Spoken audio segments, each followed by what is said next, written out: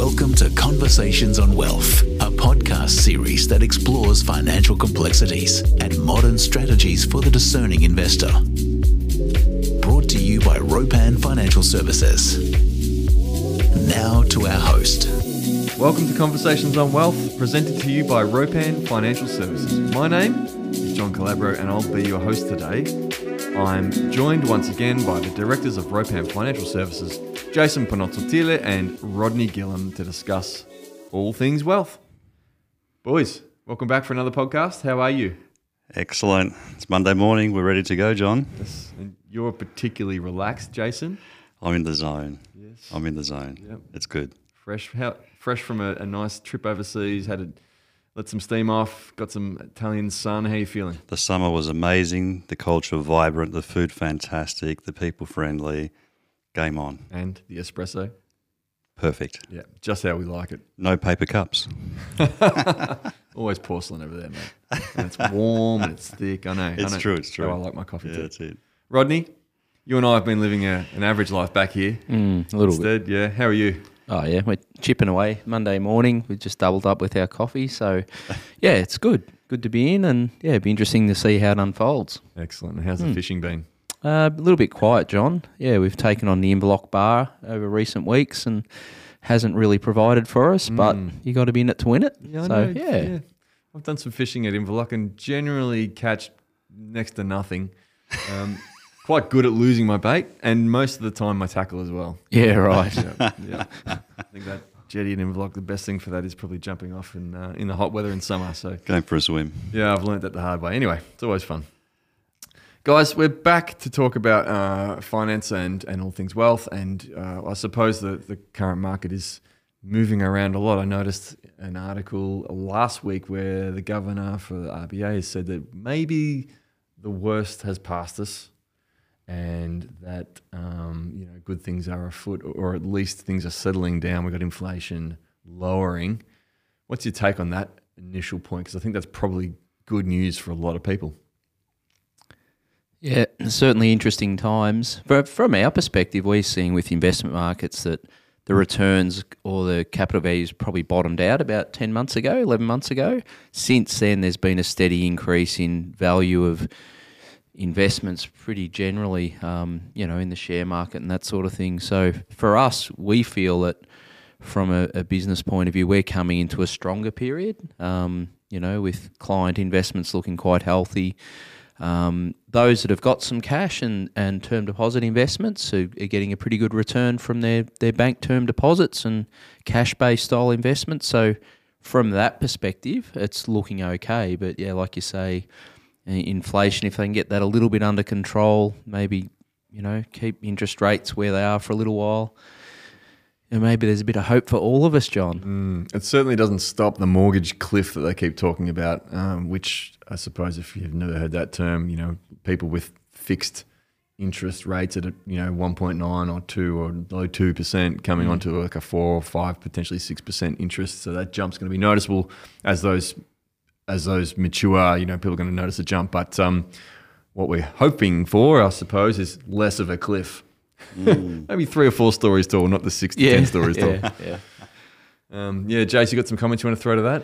Oh, it's interesting. On the other side of the equation, having just come back from overseas, you wouldn't think the inflationary pressures and interest rate rises are impacting people. Like airports were filled to capacity, planes were all full. The price of airfare tickets considerably higher compared to last time I was overseas.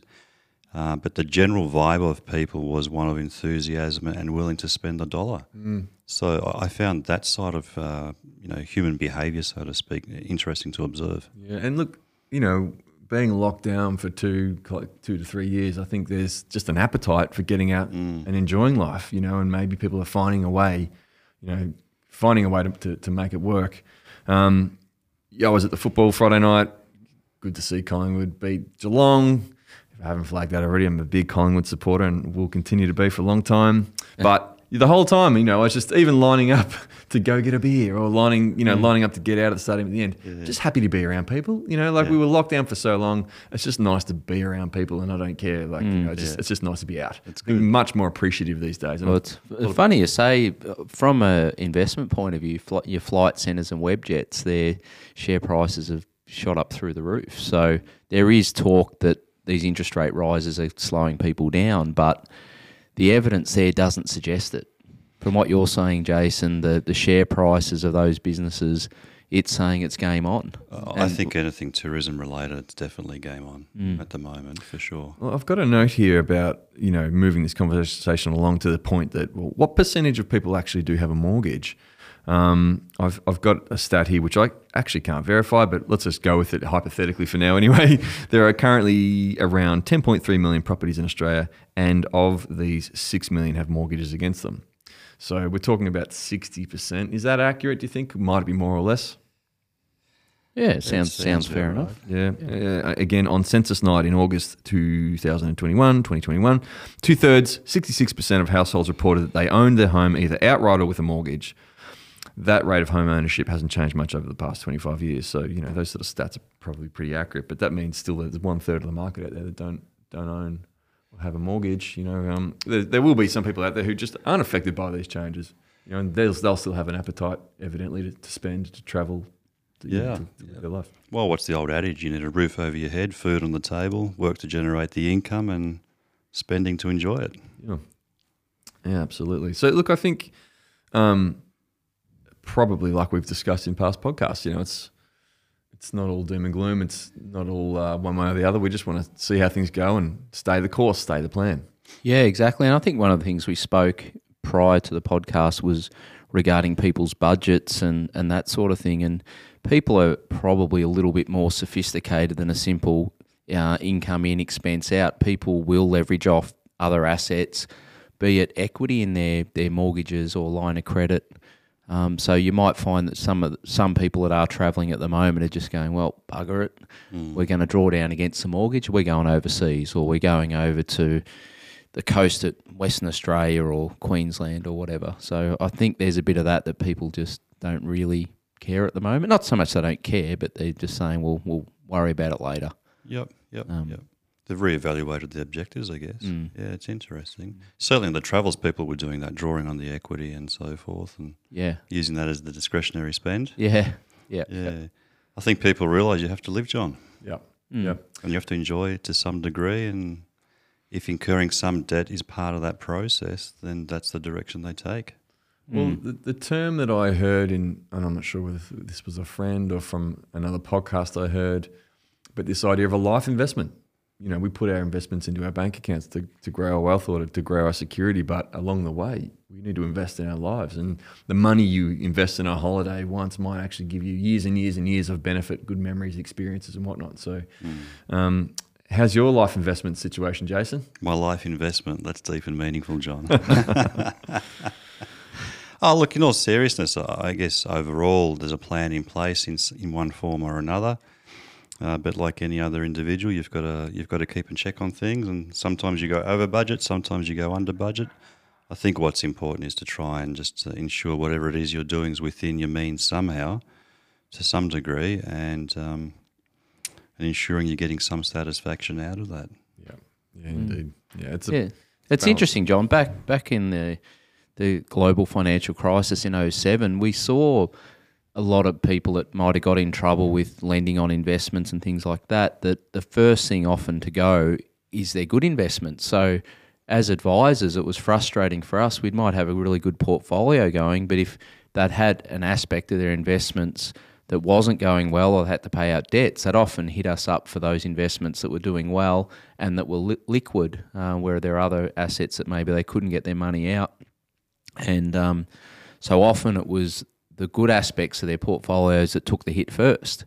But that's life sometimes, and maybe that's a part of what we're going through at the moment is, the governments are trying to slow spending down. Obviously, there's supply chain issues still, but people will find a way. And it may not necessarily be logical in terms of growing wealth and being consistent in that, but they're the sorts of things that probably from an advice perspective is we need to be mindful of, and maybe there is a bit of a tolerance there to maybe soften the approach at times, but also, like you say, have that longer term plan and work on those longer term objectives as well. So, you guys found that with some of your clients in the last little while, or certainly this year, reassessing their plans, looking bigger picture, or readjusting what their sort of 5 to 10 year, maybe 25-year plans are looking like? Well, the guys in the office are saying a lot of our retiree style clients, they're definitely not down in Gippsland or in Victoria. They're all up north. So, yeah, certainly when they're making the phone call out, they're often calling people up in the afternoon, and they're either on happy hour or very close to it. So, yeah.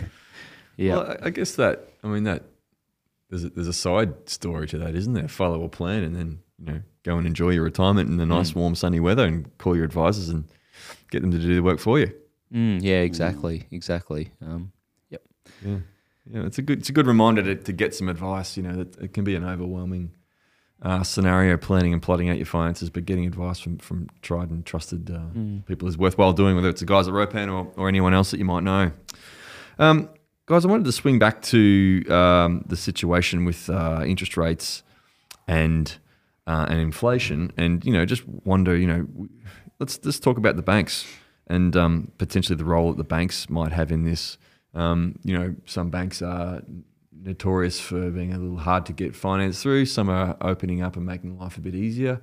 How does that change the market when, say, someone wants to invest in a commercial property, or they want to invest in, buying a second house, or, it's even doing their own mortgage, So how does that sort of the openness of the banks affect the fluidity of the market? I think in talking to clients that there's probably three themes that come from that, John. The first one's the time frame they're working within. They're willing to extend that out if it means getting the result they're looking for. Secondly, their level of risk appetite, if you like, to undertake that direction is still quite high. So I'm finding people are still willing to take on a level of risk, pay the price for that risk, and steer the pathway in regard to making it happen, even if it means taking a bit longer.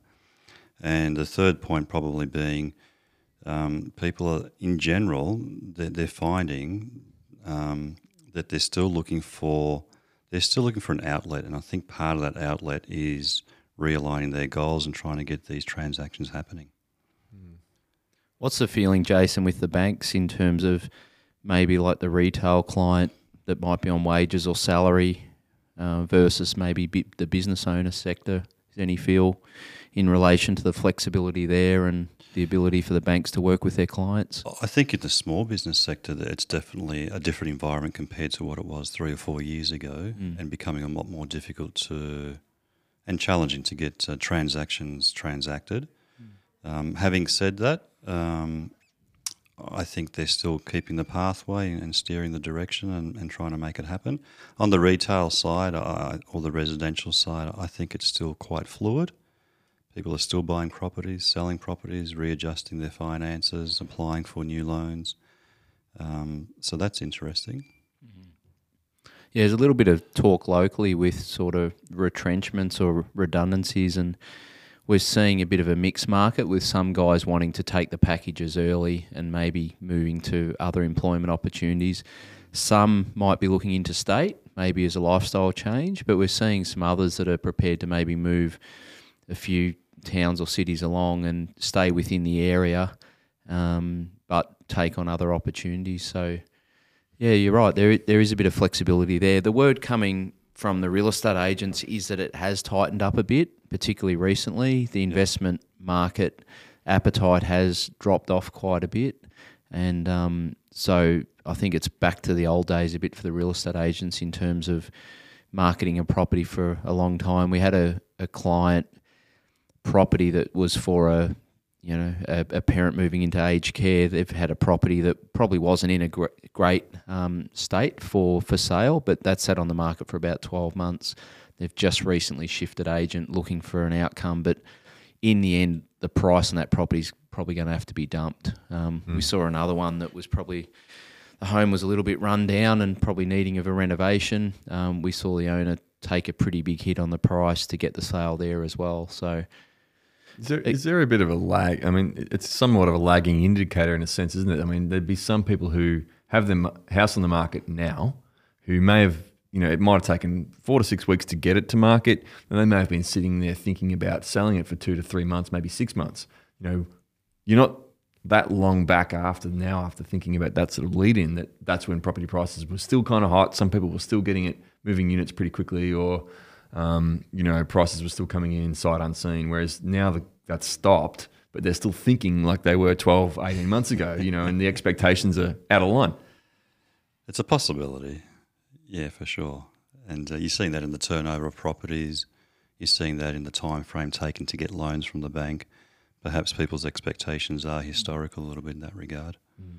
Yeah, no doubt things are taking time, aren't they? Definitely. People need to be patient. But I think it's not just the focus on banks and their process and the interest rate cycle, John. I think that's also a reflection of just life in general is a lot more complicated.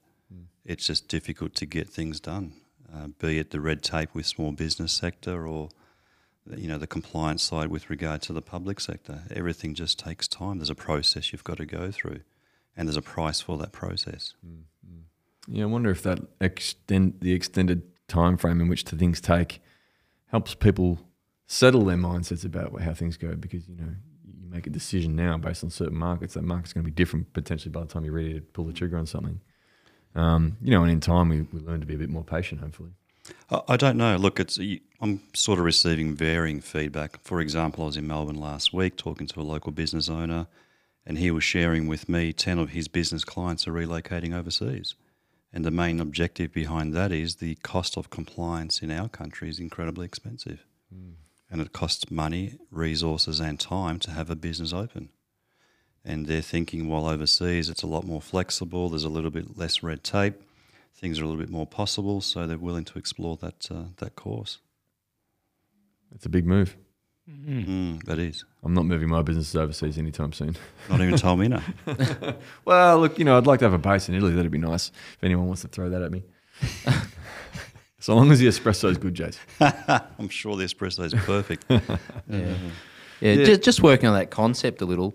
It's one thing to hold out for the high price to move on with an asset. We're talking about property, but in the background, your alternate, which is some of the things that we oversee and manage, the rate of growth since maybe October last year has been 11, 12. I've seen portfolios at 17, 18%. So the problem is if you're a little bit slow in making a decision or meeting the market where the market is, you're actually missing out on the other side. In the background to that, there are, again, rules and regulations around, one of those was a client that's moved into aged care. There's a 2-year window to sell a home and not be affected with your aged care expenses. So this particular home that we spoke about before, I think the month is November. So it's been around for about 2 years, this property. If it's not sold by November, then there's issues around the aged care costing and set up. So all of a sudden, again, you start to be put under pressure to get a result, and all of a sudden you dump the price at the end. You've missed out on the return upside in the previous 6 to 12 months, and then you take a hit on the back end. So you could be down a 6-figure sum in terms of your outcome or more. Yeah, that time delay, that sort of the delay to make a decision or to get action, for a lower price, you might have moved things on much quicker, and, you're opening yourself up to what happens next. So, Interesting.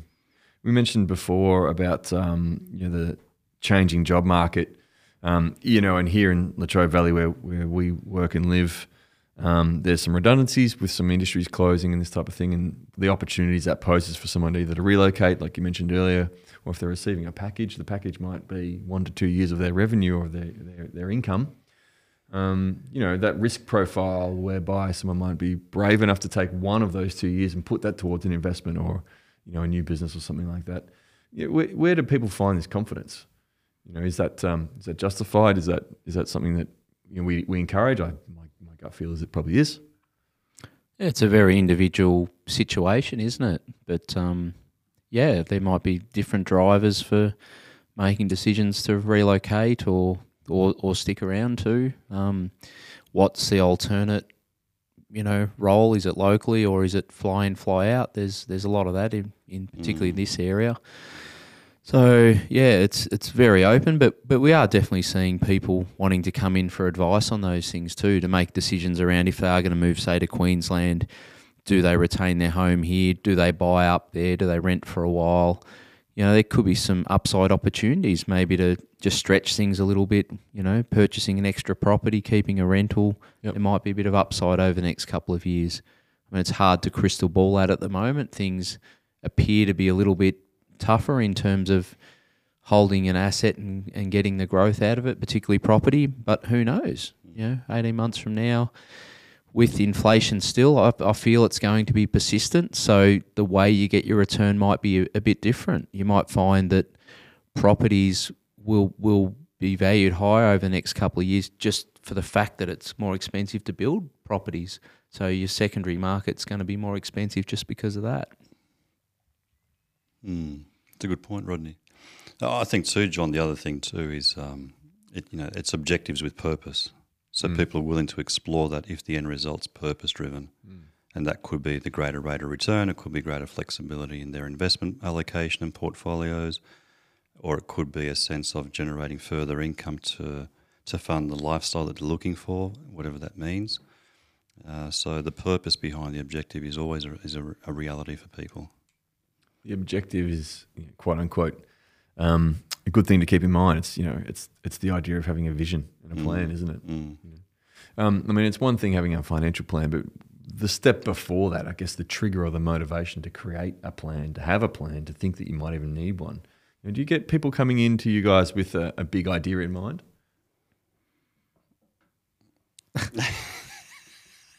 I don't know what sort of big ideas you're thinking, John. I'm curious to know. Well, you would have had a few. Do you mean like business startups? Or? Well, I don't know. I mean, there'd be all sorts of diverse ambition, wouldn't there? Yeah, it's interesting. I think probably the market we deal with a little bit more on average is probably a bit more of a mature market. Yep. And that's not just in terms of age, but it might be in terms of, I don't know, for example, I was out boating recently with somebody who, you wouldn't pick whether or not they've got a bit of wealth behind them or not. But then in the background, all of a sudden they start talking about a cafe they opened down a local seaside area. And then all of a sudden they talk about, gee, this thing turned over like 1,400 coffees a day and we're working 70 hours a week for 10 years. And then all of a sudden you're coming into the boat ramp and they go, oh, gee, we live up there with the water view. And you're like, oh, really? So you can't always pick it, but generally those that seem to have a bit of flexibility with their time and follow their path or their purpose you spoke about before, normally there's a period of grind behind that. But I guess what you're saying is, are we speaking to those that are starting out with that vision? We just bought our coffees from a couple of young local people, didn't we, Jason? One's a good footballer. I think his business partner, she's been around the cafe scene for a number of years, and we commented coming over to the centre here that, gee, she's really grinded hard in the cafe scene, like putting the big hours in, and now they're starting their own business. So I think that big idea you're referring to, John, is the flexibility point that Rod's just mentioned. And certainly in my travels overseas, I spoke to countless people who are looking for that flexibility. So they might reside in one country, they may want to work in another country or have a business in another country. And in that, I think they're looking for lifestyle. Some sort of lifestyle behind the purpose-driven objective. So, for example, I have a cousin who is 50, retiring from his diplomatic post next year and transitioning into the private sector.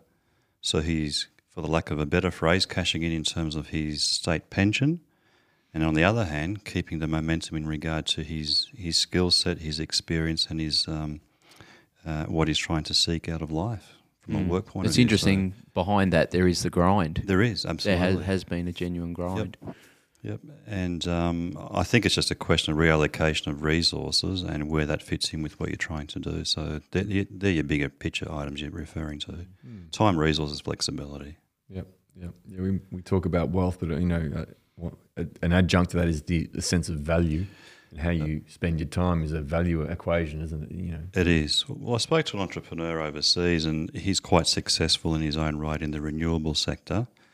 And he had some large-scale investors supporting him and wanting to put further capital into his enterprises.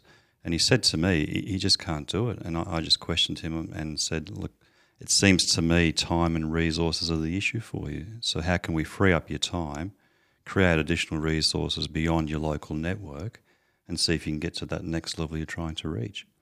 And he was quite open in that conversation. So it's the same thing, flexibility and looking for the alternatives to achieve that. Yeah. Is it? I mean, it's a refreshing time where we're having these conversations where it's less about, well, how much more can I work to get more dollars? It's, well, no, how much work do I want to work so that I can enjoy my life? And I think that conversation is a good one. You know, maybe did we go too many generations without having that question, asking those questions? It's a possibility.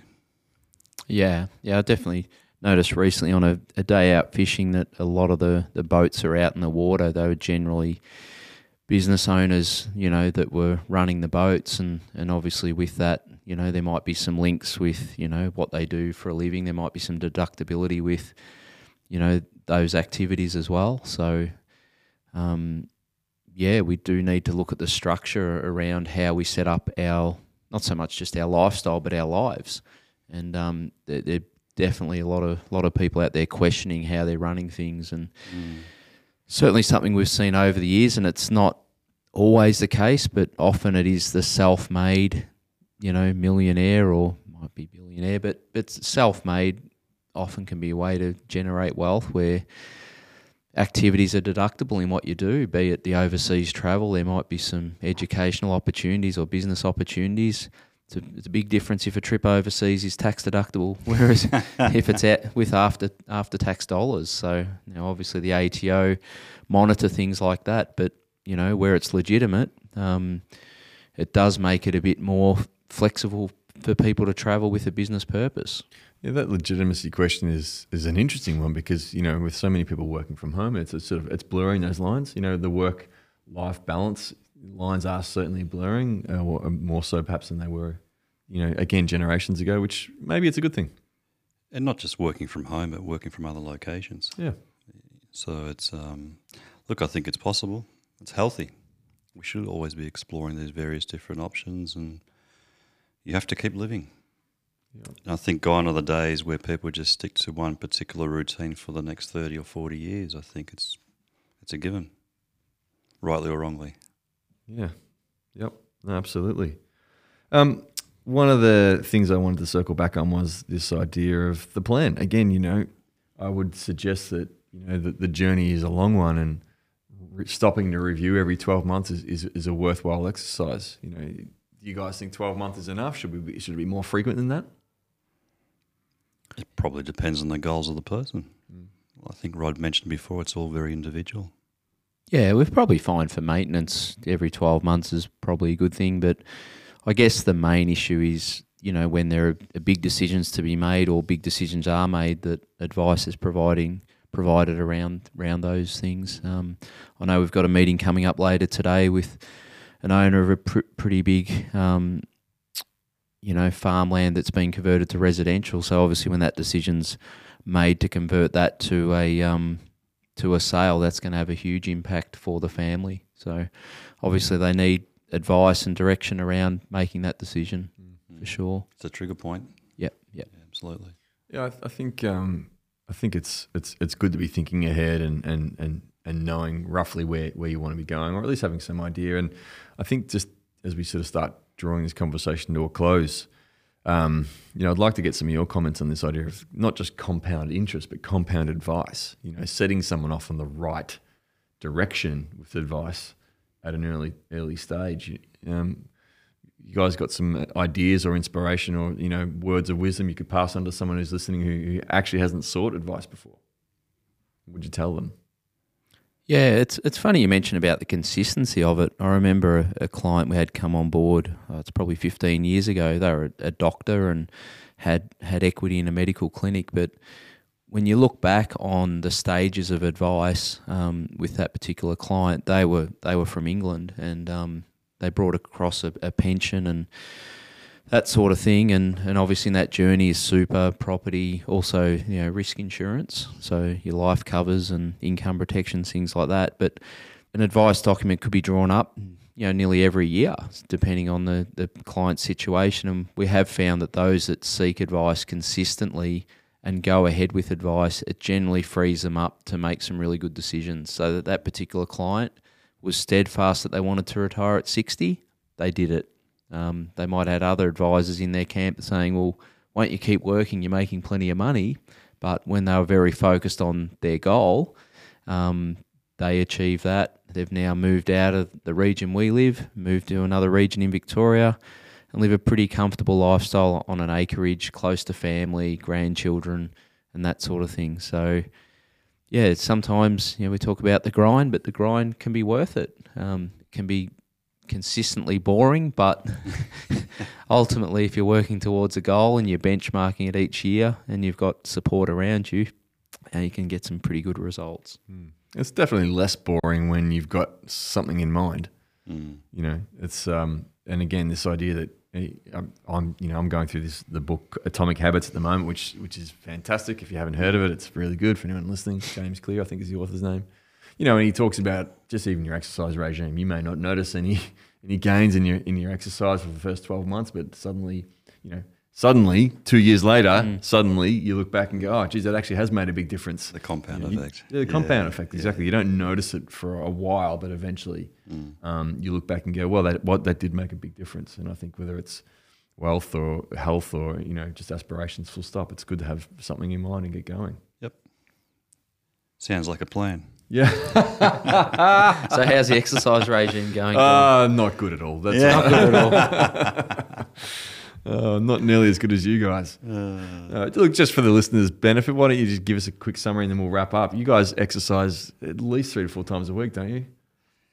Yeah, give or take 5 times a week, John, in the gym. So it's good. A bit of cardio, a bit of strength, a bit of movement. Keeps me going, keeps me sane. It's a stress relief. Yeah. And like you say, hopefully after 12 months there's some gains. Rodney? Yeah, mine's a little bit of gym work, and like this morning I didn't get to the gym, but I did some light weights at home and, did enough to get the body moving and so forth. And the golf's good too. Like the walking around the golf course is definitely a good thing to sort of, build your muscle, a bit of cardio, and maybe good for your heart, and also just good being out in the environment as well, John. So probably pretty good for your mental health to be surrounded by an environment like that as much as you are. For sure. Yeah, for sure. Yeah. And look, that's just a closing point. It's wealth is not just financial. It's health, and it's all things lifestyle and your own mental health. Mental wealth, might you call it. So, these guys don't just talk the talk, they walk the walk as well. And credit to you guys for doing that. Any last comments before we wrap up, guys? It's been a pretty good podcast. Sounds like the next podcast is on the golf course. Flexible microphone, walking around with that little putty, and I'll actually drive the buggy. The drinks buggy? Yeah, the drinks buggy. Yep, I think I'll wait for you. Buggy. I'll be waiting for you at the 19th. All right, guys, thank you very much for another good podcast. For anyone who's interested in having a more in-depth discussion about the things we've discussed today, please, by all means, reach out directly to Rodney and Jason. You'll find their contact information by visiting ropan.com.au. That's ropan.com.au. But of course, if you have your own financial advisors or trusted friends who have your best interest at heart, reach out to them too. That's all from us today. Thanks for listening once again, and we'll catch you on our next installment of Conversations on Wealth. We hope you have enjoyed this podcast. Please note that the advice discussed in this podcast may not necessarily be suitable to you because it contains general advice that has not been tailored to your personal circumstances. We ask that you please seek personal financial advice prior to acting on this information. To find out more about what was discussed in this podcast or to seek advice, we encourage you to contact the friendly staff at ROPAN Financial Services by visiting www.ropan.com.au or referring to the notes in the description.